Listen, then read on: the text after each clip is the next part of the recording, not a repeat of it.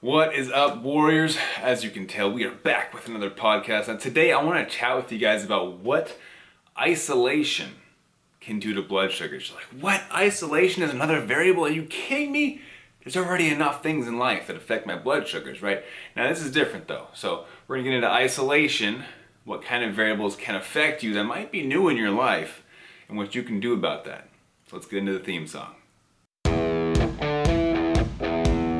I've spent the last 10 years pushing the limits while identifying trends and patterns in my type 1 diabetes management. Follow along as I learn, apply, and share the fitness, nutrition, and lifestyle strategies that I've learned from diabetes experts around the world. The real question is, how can we live fearlessly with diabetes while maintaining stable blood sugars? This podcast is here to give you the answer. My name is Matt Vandervecht, head coach and co-founder of FTF Warrior, and welcome to Pardon My Pancreas. Alrighty guys, so today we're chatting about isolation, how that can impact blood sugars. You know, life looks different now, right? Let's be real.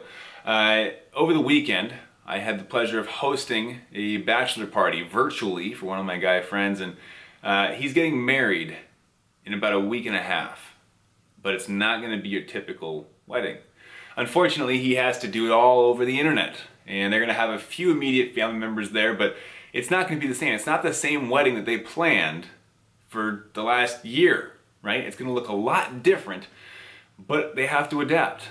What choice do they have, right? They want to still get married. They're going to get married. Therefore, they will adapt to the current situation. Now, what that looks like for them is they're going to utilize Zoom and Facebook Live and whatever other virtual platforms there are. We're all going to show up and dress up in our suits and still have a good time together, but it's going to look a little bit different. Right? It's a different situation that we have to learn how to thrive in. Now, with your diabetes, it's a new situation, it's a new environment, it's a new everything. With the isolation aspect, with the coronavirus and staying indoors, or at least you should be for the most part, right? Things have opened up and closed back down. We're in a place now in California where things that have opened up are again closing back down. I kid you not, my gym was open for 2 weeks. I decided not to go back, and I'm thankful that I did because the cases have skyrocketed since everything was opening back up and the protests and who knows what, but there's too many cases out there. I decided to stay indoors, and of course now they're likely going to be closing the doors again to my gym.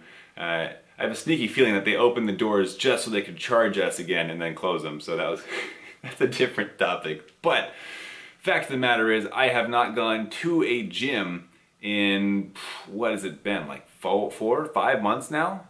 Which is ridiculous. That's probably the most time that has passed without me going to a gym since high school, maybe? I don't even know. I was an athlete back then, so it's blown my mind. But the key point here I want to tell you guys is that there are new variables to you, not new variables overall, but new variables to you, to me, that are introducing themselves because of this isolation. Now, as a result of being isolated, of staying indoors for the first few months, I noticed some transitions in the first week with my blood sugars, with my insulin needs, with my stress management, with my energy levels, with my diet, with lots of different aspects of my life.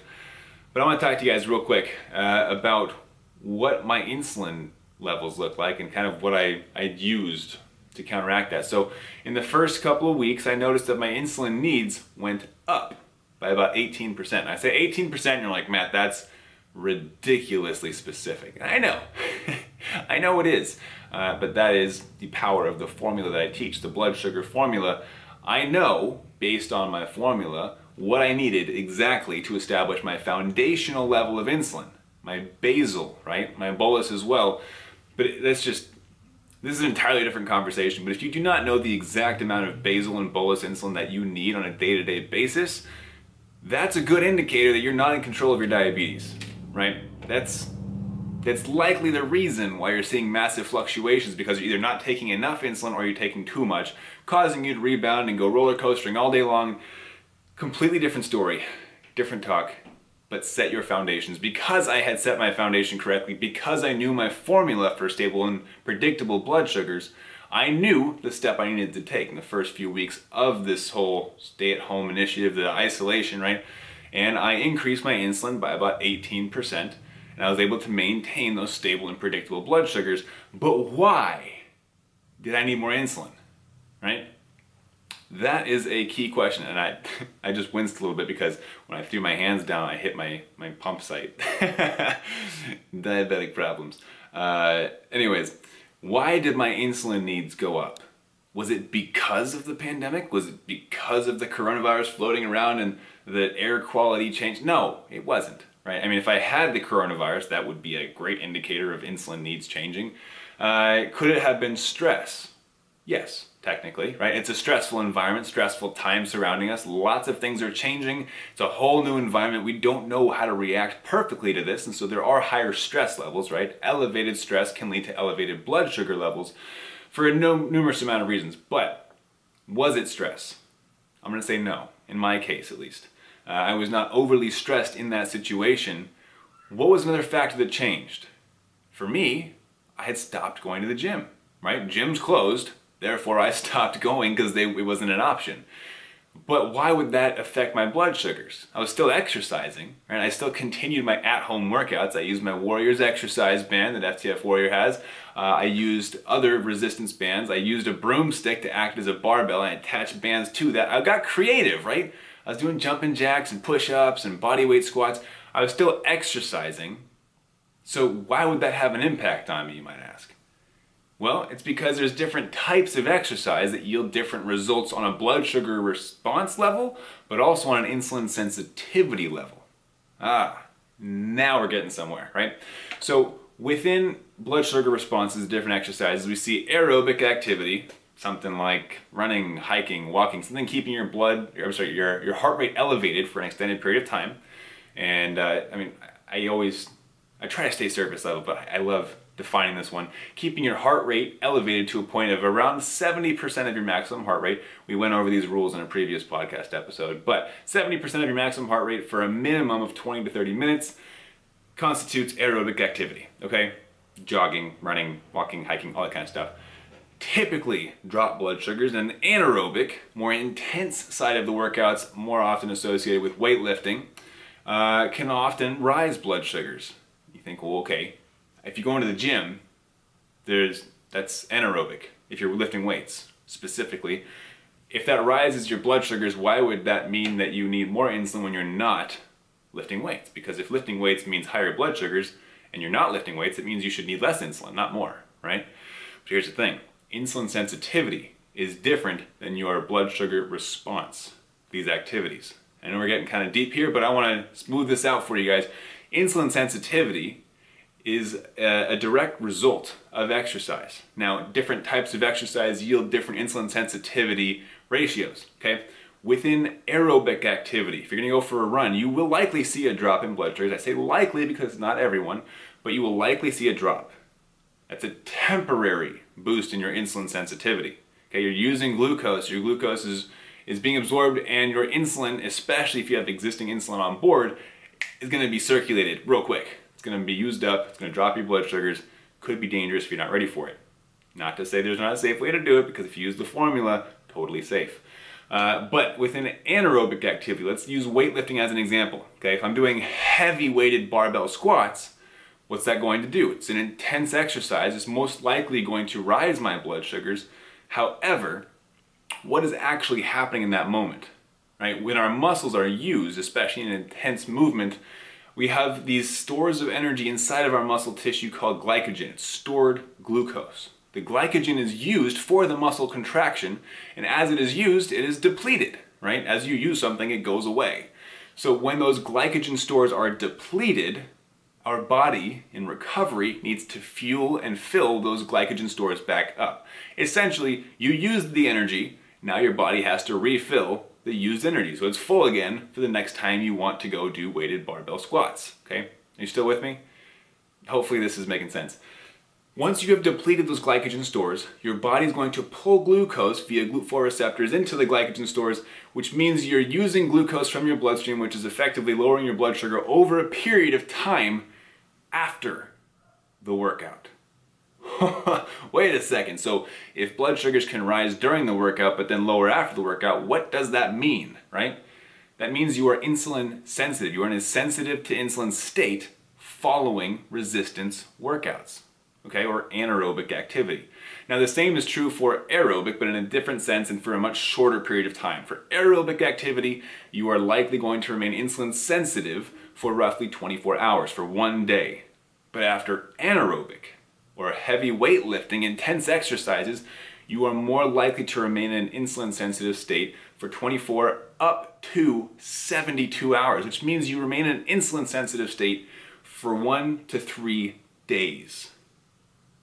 Wow, right? Big difference. Big difference in the insulin sensitivity that is yielded from different types of exercises. So, what was at the gym that I do not have at home? Heavy weights, anaerobic activity, further yielding insulin sensitivity over longer durations of time, right? So as I began to do my at-home workouts, I was no longer able to push myself to the absolute max with heavy weights and deplete those glycogen stores, meaning I was unable to maintain that heightened level of insulin sensitivity over longer periods of time, which meant most of my workouts were still helping me to maintain insulin sensitive states, but not at the same level I was before, okay? So as a result, since I wasn't able to push myself with those heavy weights, my body needed a little bit more insulin to shuttle the glucose into my cells. As a result, I needed roughly 18% more insulin. This is of course going to vary for everyone. I'm giving you my story as an example so that you can see not only do different types of exercise yield different blood sugar reactions, but different types of exercise will also yield different levels of insulin sensitivity for different durations of time. Your body will respond differently than mine. This is why you need the blood sugar formula. This is why the blood sugar formula exists. We are all different, but the same concept applies to all of us. The same inputs, the same formula will yield your answer to stable and predictable blood sugars. So in isolation, if you're seeing more insulin needed, less insulin needed, whatever your response is, there is a formula to it. There's a reason that your body is reacting this way. Now, it might not be obvious at first. It might take some time, some thinking, some outside knowledge, someone else like me to come in and look at your life, at your blood sugars, at your extending variables to understand why your blood sugars are doing what they're doing. But the fact of the matter is, something changed. There is something that changed and caused that change, right? And as a result, you made a change to keep your blood sugar stable. You are effectively using a formula without even knowing it. Now what I want you to do is start isolating those variables, start figuring out why your blood sugars are doing what they're doing. Don't just blindly take more insulin. Don't just blindly eat more sugar. Figure out why it happened so that you can reproduce it. In other words, when the gyms do reopen, when I'm able to go back into the gym, start lifting heavy, I'm not going to be blindsided by heightened insulin sensitivity, because I am aware of what my formula is. I am aware that when I go back to lifting heavy, my insulin sensitivity is going to peak and I'm going to require less insulin. Therefore, I'm going to have a smooth transition. Now, whenever this transition happens, I don't know, right? But I have full confidence in my formula. I have full confidence that through using my blood sugar formula, I'm going to be stable. I'm going to stay in range, and it's going to be predictable. And because of that, my mental health has improved, my quality of life has improved, my spontaneous adventures can still happen. You get your quality of life back through using a formula. If you're not using any form of a formula, then you're blindly taking care of your diabetes, which means you are at the mercy of your blood sugars instead of controlling them. So, that's all I got for you guys today. If you want to learn about how to discover your unique blood sugar formula, we call it the 80-20 blood sugar formula, I want you to learn how to use it and discover it on your own because you are unique. You're not going to have the same formula as I do, okay? Or as anybody else. Seriously. If you want to discover your unique blood sugar formula, I want you to head to diabetesinaction.com, check out the free training, and see if you can follow along. Have an awesome day, guys. I will see you in the next episode. Be sure to rate this podcast, show us some love, because this is all free information. We have no plans of charging for this information. My gift to you is really this podcast. I love putting it out there, and the way that you can say thank you is through rating this podcast. I know that those of you watching on YouTube are not on the podcast. You guys can go ahead and hit subscribe. Add a subscriber to our list and make sure you get notified of these videos going out. And if you are in the podcast, be sure to rate us Let us know what you like about the podcast, and I will see you guys next time. Keep up the fight.